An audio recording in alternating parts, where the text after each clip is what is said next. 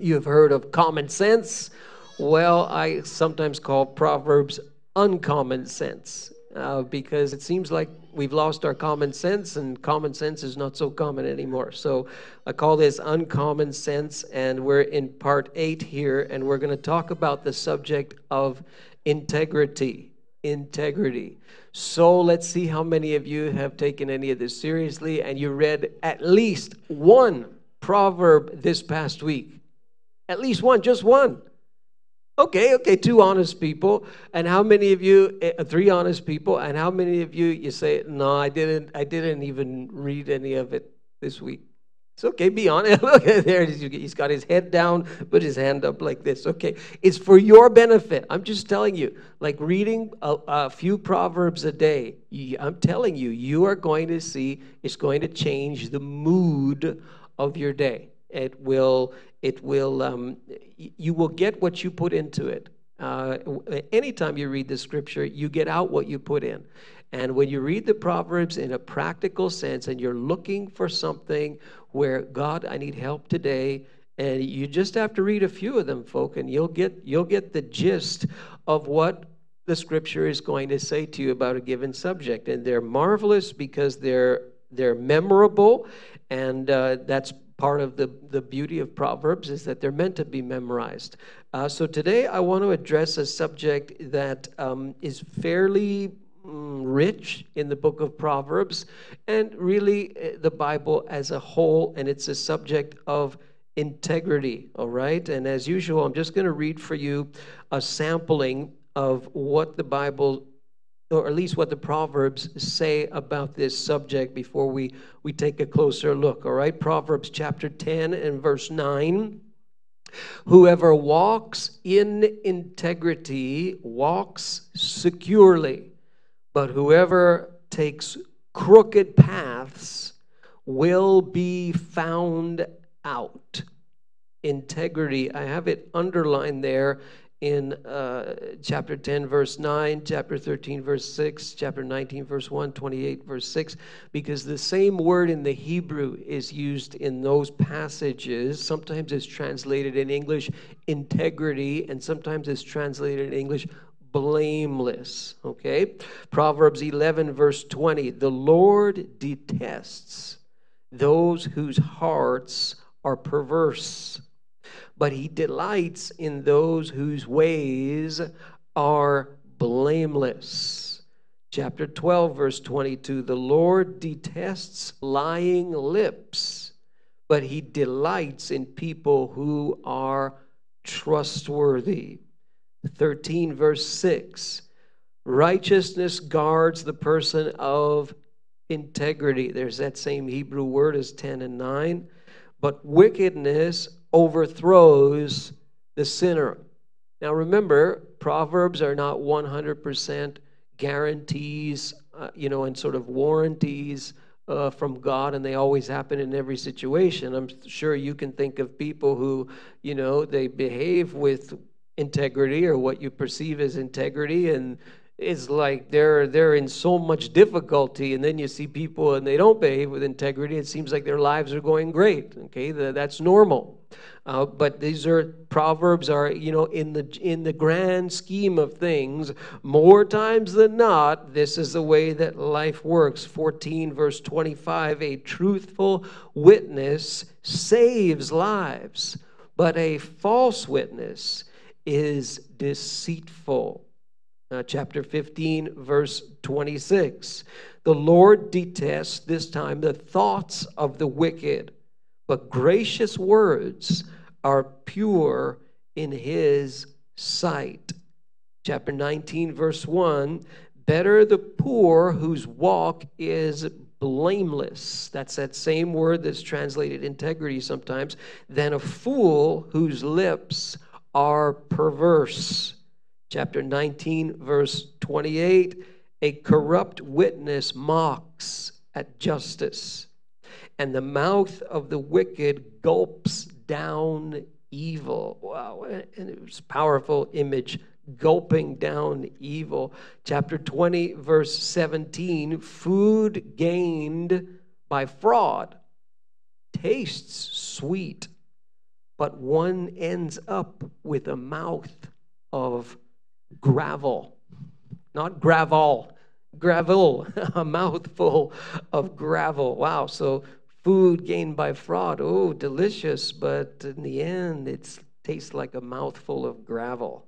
It's made through fraud, through deception. Chapter 21, verse 6, a fortune made by a lying tongue is a fleeting vapor and a deadly snare.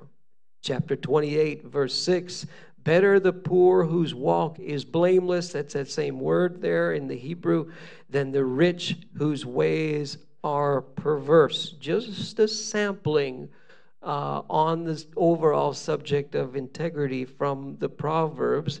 It would be helpful if we could first start by defining it. Integrity. It's a great word. Just shout out some answers for me. What do you think it is? Integrity. Being what you say you are. Honest. Righteousness, I heard. Good reputation. Trustworthy. True.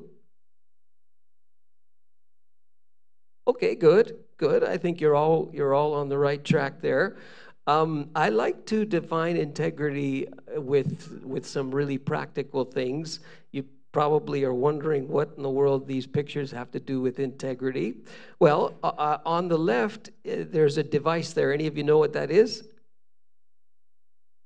What is it? It's a voltmeter. Yeah, or that's probably a multimeter. Yeah. So we use that in electricity, right? So in that world, there's a great definition of integrity there when you think about electricity. Now, when I studied physics, I got as far as what do you call electricity and magnetism. So, learned a little bit about that. And this is a really, really helpful device because it will help you to measure integrity when it comes to electricity. And this comes in really, really handy when something breaks in your house. Like, for example, your clothes dryer. You turn on that dryer and it's making noise and it's spinning and all that, but the clothes don't dry. And they come out cold and wet, and you just run it for hours and hours, and you say, oh boy, there's something wrong with my dryer. Now, you could do one of two things with your dryer at that point. You could, A, buy a new one, which some people do, or you could B, go say three things. You could B, call a repair person, which fine, or you could C, fix it yourself. And if you fix it yourself, you're probably going to your friend and mine, YouTube, right? And how to fix a clothes dryer when it does da da da da da. And you go on YouTube, and some of you are smiling because you're experts at fixing problems and doing DIY, do it yourself, with YouTube. So when you go on YouTube and you look this up, more times than not, the problem with your clothes dryer is the heating element. That's that coil that gets red hot and produces that heat, see? But you got to pass electricity through that coil. Do you follow? Some of you who have been through this, you know exactly what I'm talking about. There are people who work in I see our contractor here. He's here. He knows all about this. I see people who work in different fields where you know about these things. And so what you do is you take out your heating element and you take your little voltmeter there. And what you want to do is you want to see, hey, is there any resistance in this coil? Because everything, you try and pass electricity through something. If the thing has integrity, it's going to produce a little bit of resistance. And a coil, in a dryer will produce a very, very small amount of resistance if it has integrity. And you measure and you say, have I got any resistance on this thing? And if you get a little bit of resistance, it really is a very small amount with that type of thing, you say, oh, it has integrity. But if you put your leads on either side and you get a big zero or a beep and you're from your multimeter, say, uh-oh, there's a hidden flaw. There's a failure in integrity in this coil. I can't see it, but I just measured it. Maybe I'll never see it. Maybe if I took a magnifying glass, I might see a little crack in there somewhere, but it doesn't have any resistance anymore. That means the current's going to pass through it, but it's going to stop. Because if it had resistance, it would, on both sides, you put your leads, you say, oh, it's got resistance. That means it has integrity. That is a great way to understand integrity. On the right side, you see a building. Many sites like this just outside of our doors here. The cranes are up. They're building all kinds of stuff. You want to make sure the building has integrity. The structure has integrity, because if the structure lacks integrity, something's going to fail miserably.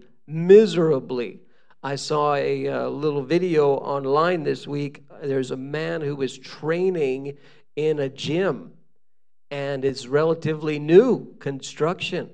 And he said he heard the cracking in the roof above him.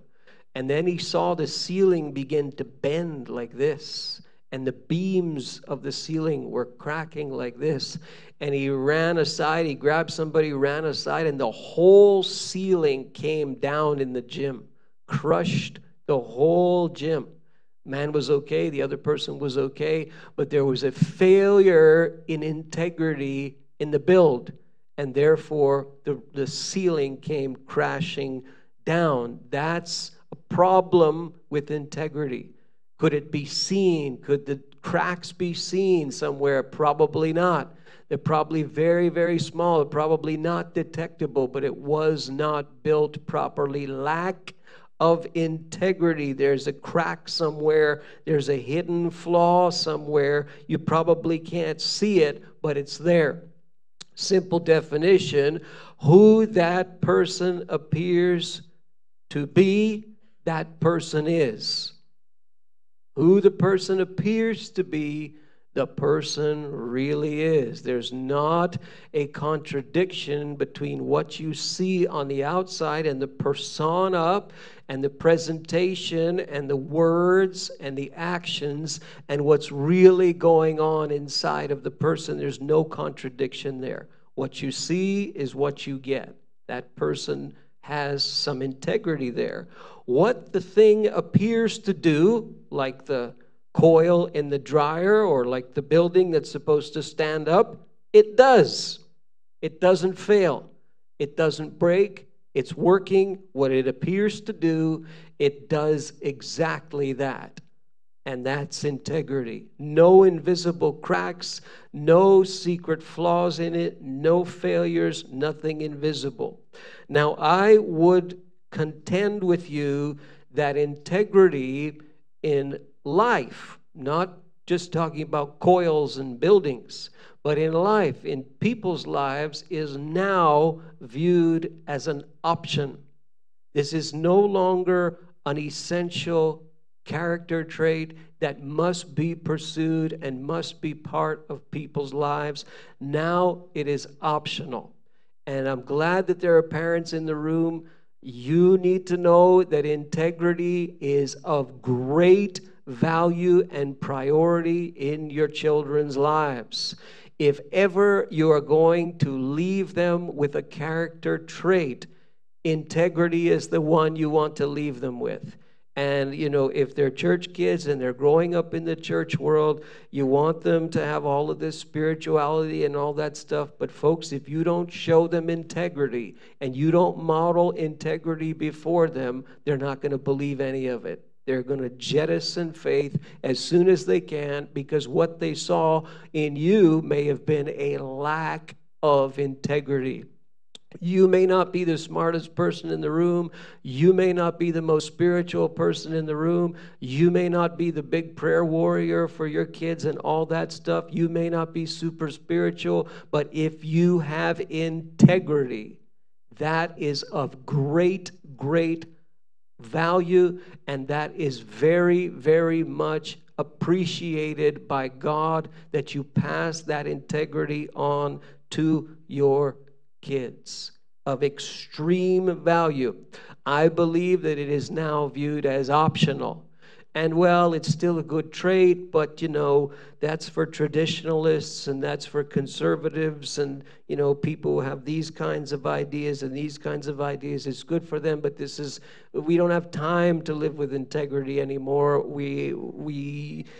There's too many things going on. This is, it's like an option. Why do I say this?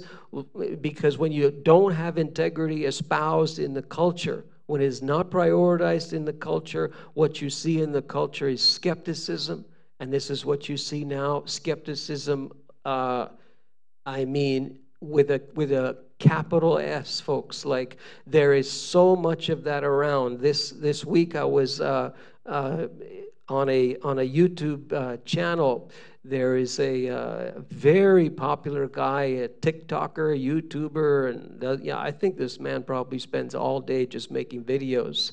And I watch his videos all the time, and I comment now, and I get into debates. He hasn't responded to me yet, but I get into debates with people who are on his channel. It's amazing how these YouTube stars have like layers and layers of people who defend them, Really interesting. And this guy purports to be an expert, an academic in the Bible. And he says, I'm here to combat misinformation on the Bible and to present the academic view of the Bible. Very, very learned guy, knows the languages, has all the doctorates and PhDs and all this stuff. And so it's guy knows the Bible. Let's see what he has to say. Well, this dude, every essential of the Christian faith, he's tearing to shreds, tearing apart. And everything that I teach in this pulpit rips to shreds, laughs at. So I'm like, there's a point, folks, where you just say enough. So I've gotten into it on this dude's channel, and I'm going back and forth with all of his defenders and all this. And my word, folks, the skepticism that's out there, off the charts. Skepticism. We were debating back and forth about whether or not the Bible is the inspired word of God, and whether it speaks with one voice, and whether it has errors or whether it doesn't have errors, and all this back and forth takes hours debating with these people online. And one of them said, well, we talked about a passage from 2 Timothy chapter 3. The Bible's it's inspired by God. It's useful for training and rebuking and correcting and teaching and training in righteousness and so on. And the guy says, oh, come on. Don't tell me you believe 2 Timothy. 2 Timothy's a fraud. It's not even written by Paul. It's a fraud. It's a fraudulent letter. That's the level of skepticism, folks, that we're dealing with in the culture. You see not only a lack of trust in authority, but people despise authority, despise it. Politicians, people despise. Police, people despise. Lawyers, people despise. Maybe they've always despised them. But you see such a sentiment of distrust and skepticism, and forget about authority, and this produces a lot of self-reliance. After all, we can pick up our phone and we can get whatever results we want. We can fact check whatever we want, and we can live in that world, folks. And it's because I think integrity is now pushed off to the side somewhat. This is not an espoused trait in the culture, and so you start to see this kind of stuff rear its head. Tremendous amount of skepticism, lack of trust in authority, self-reliance, and so forth. The Bible would do the reverse. The Bible would value integrity, very, very much so.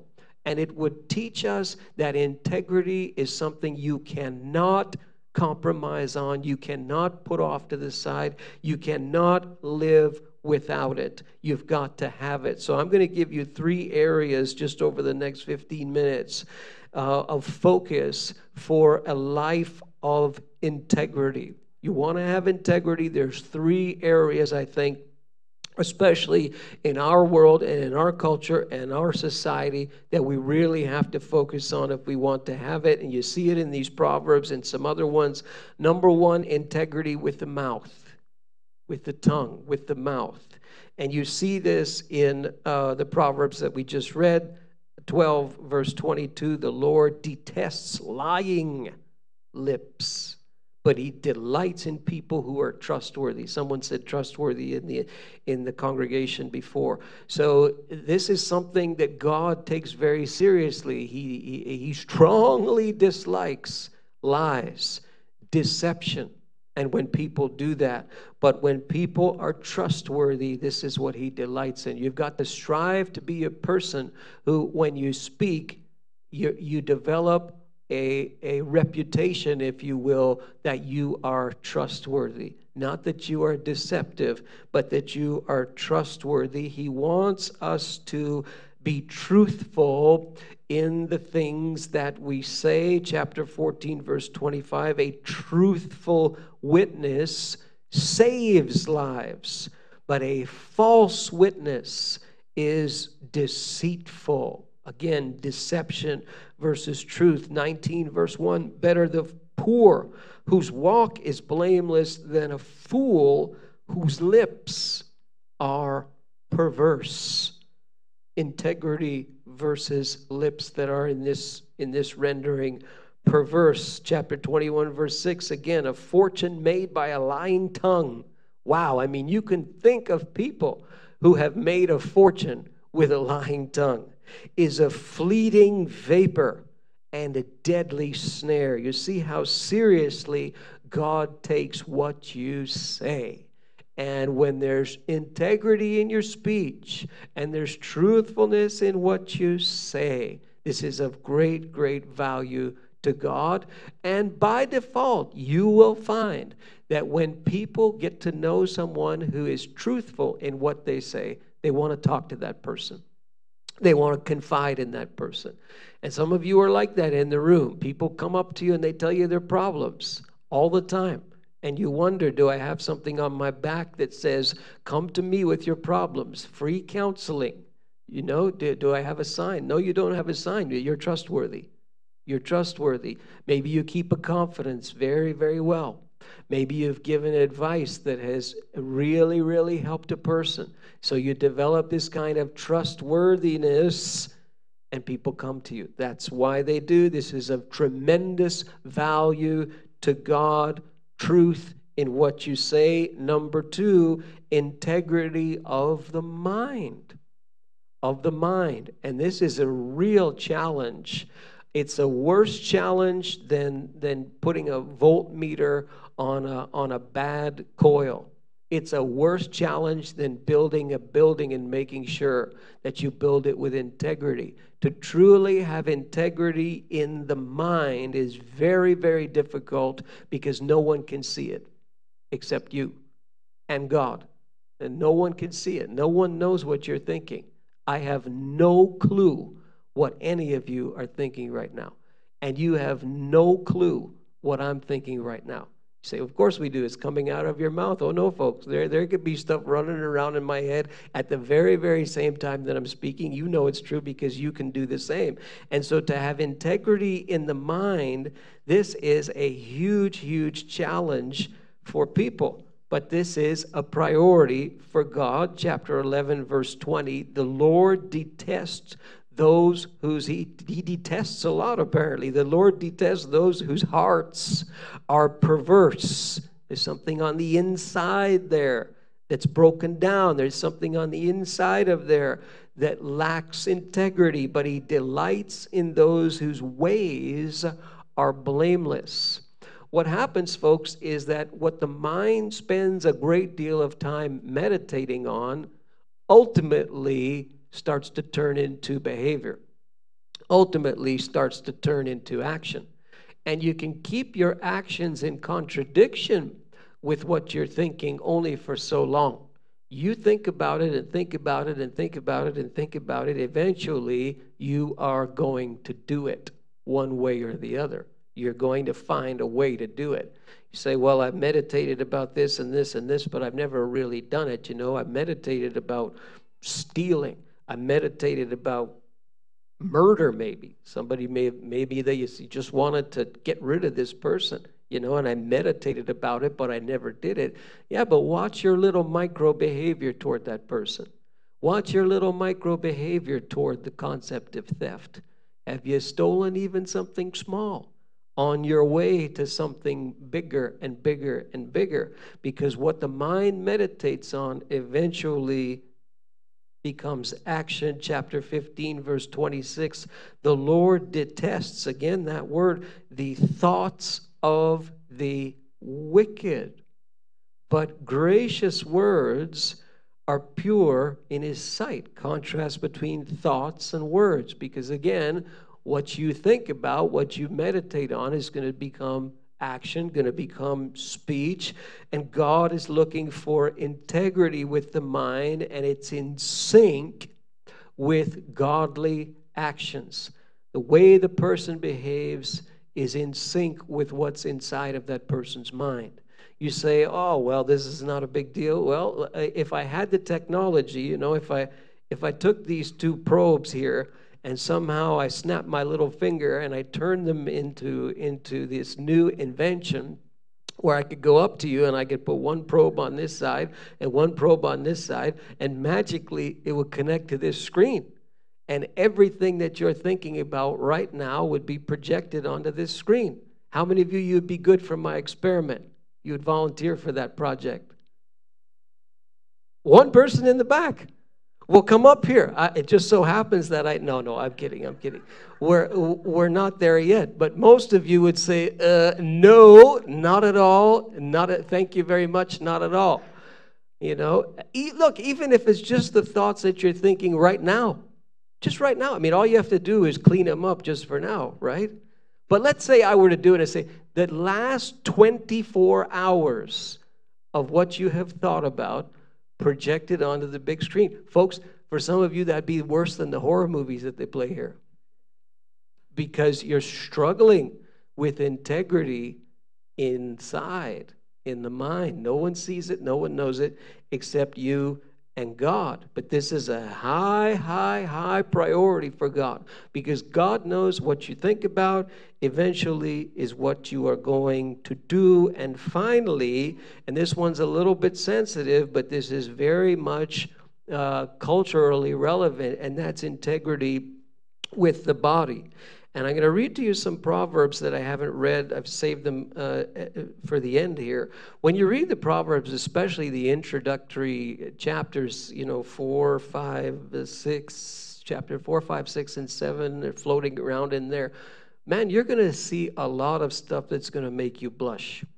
Because the writer there, and it's probably Solomon, who he's got a lot of bad experience in the area, he is putting out warning after warning after warning after warning to, in his context, his sons in the whole area of what they do with their body, particularly in the whole area of their sexuality.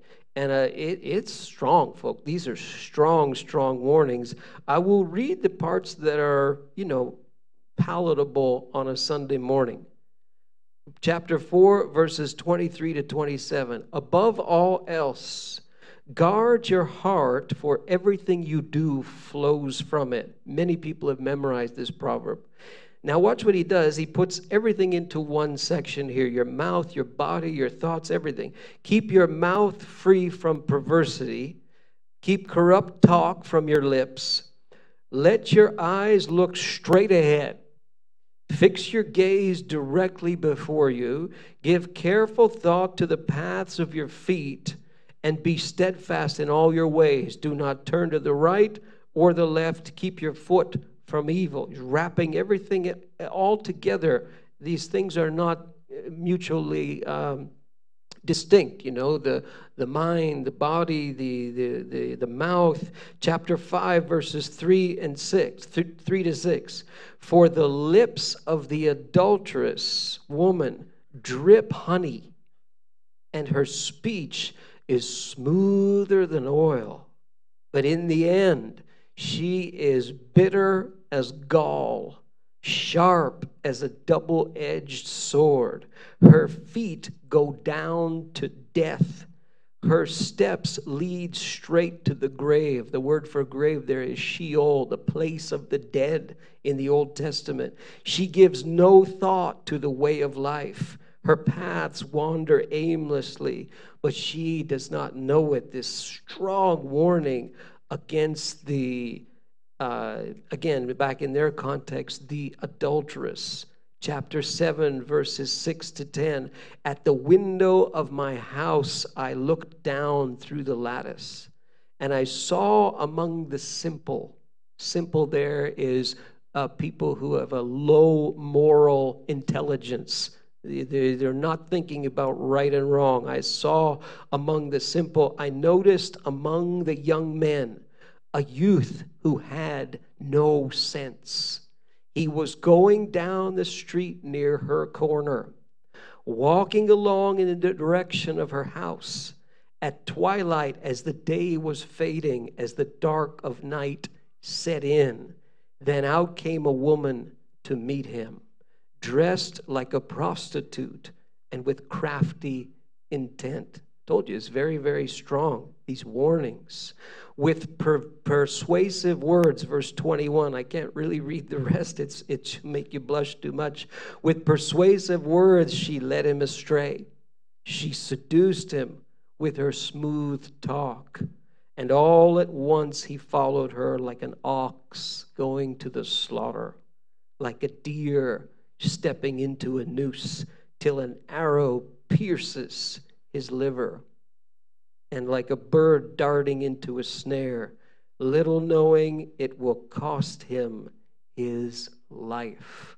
A warning for his sons about that particular, again, put it in context, because today when we read it, it almost, you say, well, this is so anti-woman, where's the men who are the adulterers? Just put it in context, but understand the warning. The warning is against what these young men do physically with their bodies. You jump into the 21st century and you look at this subject of, tender subject of sexuality. My word, folks, is there ever an application today? This has become one of the deities of society. This is a worshiped thing now. This is not an aspect of humanity. This is a God of humanity. And we are recreating and reinventing whatever we want to suit our own fancies and our own needs whenever we want, folks. And we have all kinds of ways of doing this now, but it is a veritable deity in society now. You see it everywhere. You see it all over popular culture. You see all kinds of models that are destructive. You see even in the education system, even young children, folks.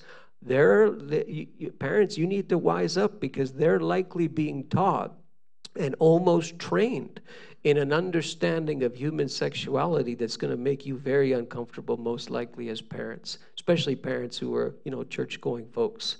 You'd probably be shocked at what they're learning, even at very, very young ages now, because we're reinventing this, and this has become a deity. It has been a deity for many, many years. And it's fascinating when you inspect the pages of the scripture and you juxtapose them on the ideas about sexuality today. Because the scripture's concern in this area is in what people do with their bodies.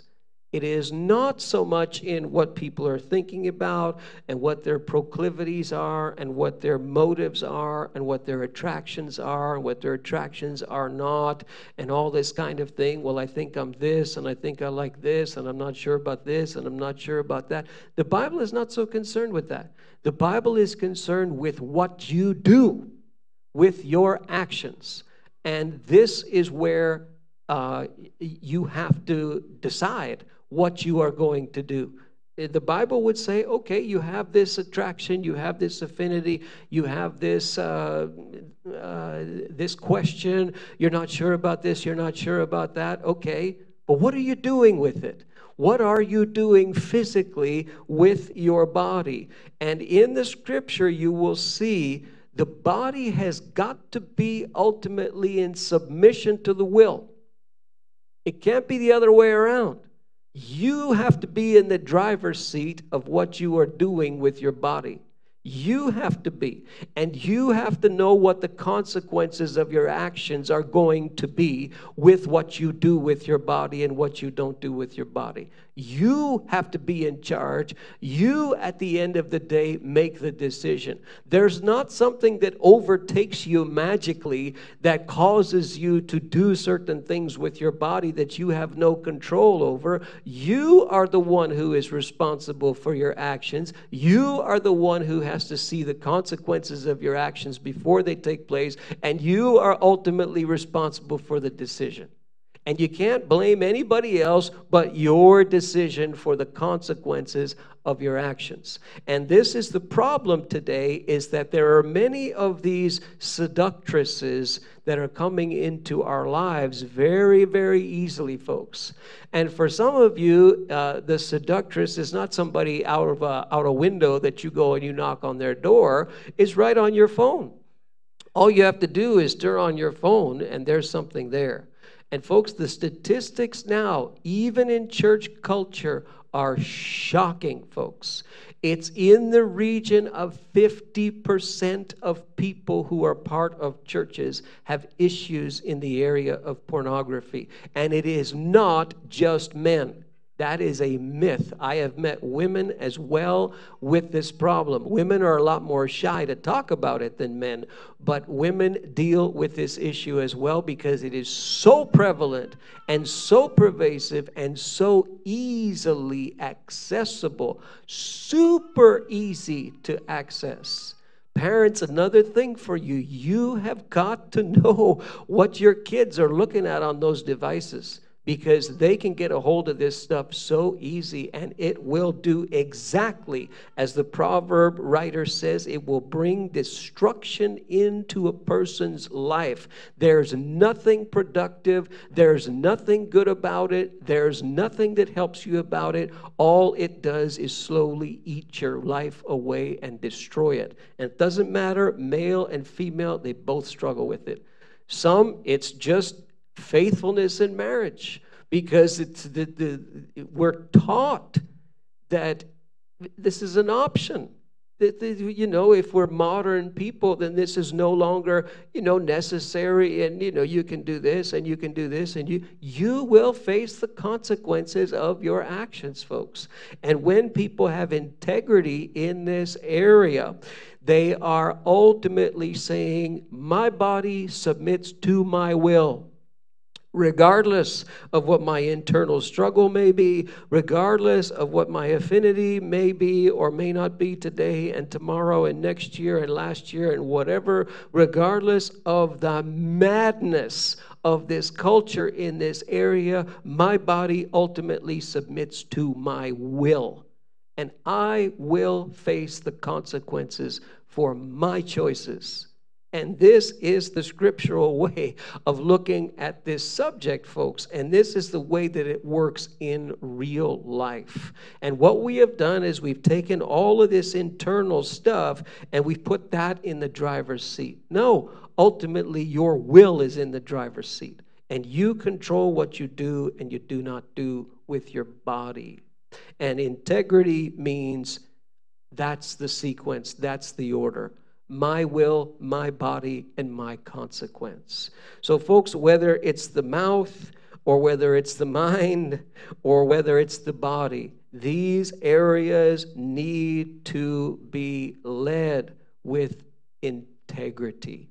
And you have that in your life, my friends, and you make those things priorities in your lives, and wow, you will see the blessing of God. You will see yourself doing things and being in places that you never thought you could do, where you never thought you could be, because God honors integrity. It takes a long, long time, but he honors it. Would you stand with me, please? And musicians, you can come if you're in the room and go ahead and play whatever you want. As we close today in prayer, I'm reminded of my dear friend who passed away at the end of March, Don Mann. And many of you in this room know him, and maybe his wife and his in-laws might be watching the stream online right now. But this is a man who lived with this as a high priority. Integrity with what you say, integrity with what you do, and integrity in what you think. And he really leaves that legacy behind to many people who he ministered to in this room, to myself. And so this is why it's such a high priority, folks. Even beyond the grave, your integrity can be passed on, and people can bring it back to the focus of attention. Once again, Father, I pray for people in this room, people online, people are going to watch, people are going to listen. Oh, in the name of Jesus, may we take it to heart, oh God.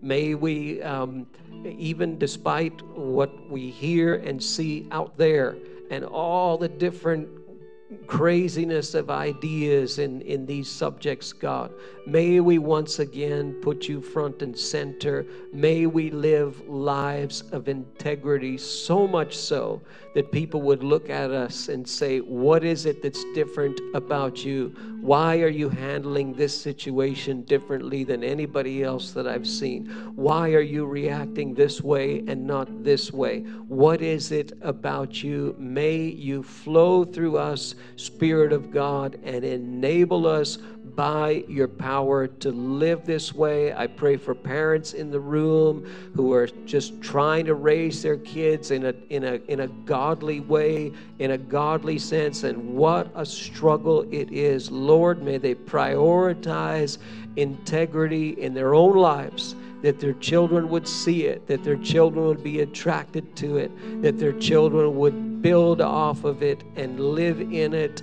We pray together today in Jesus' name, amen. Amen. God bless you. Look forward to meeting you outside in the corridor or over here. If you're new, you can give me your guest cards. You can give me your guest cards as well, and there's stuff to do in the foyer, tickets to buy and all of that. If anyone has lost a Bible, we have just found one, okay? We made your day. God bless you, everybody.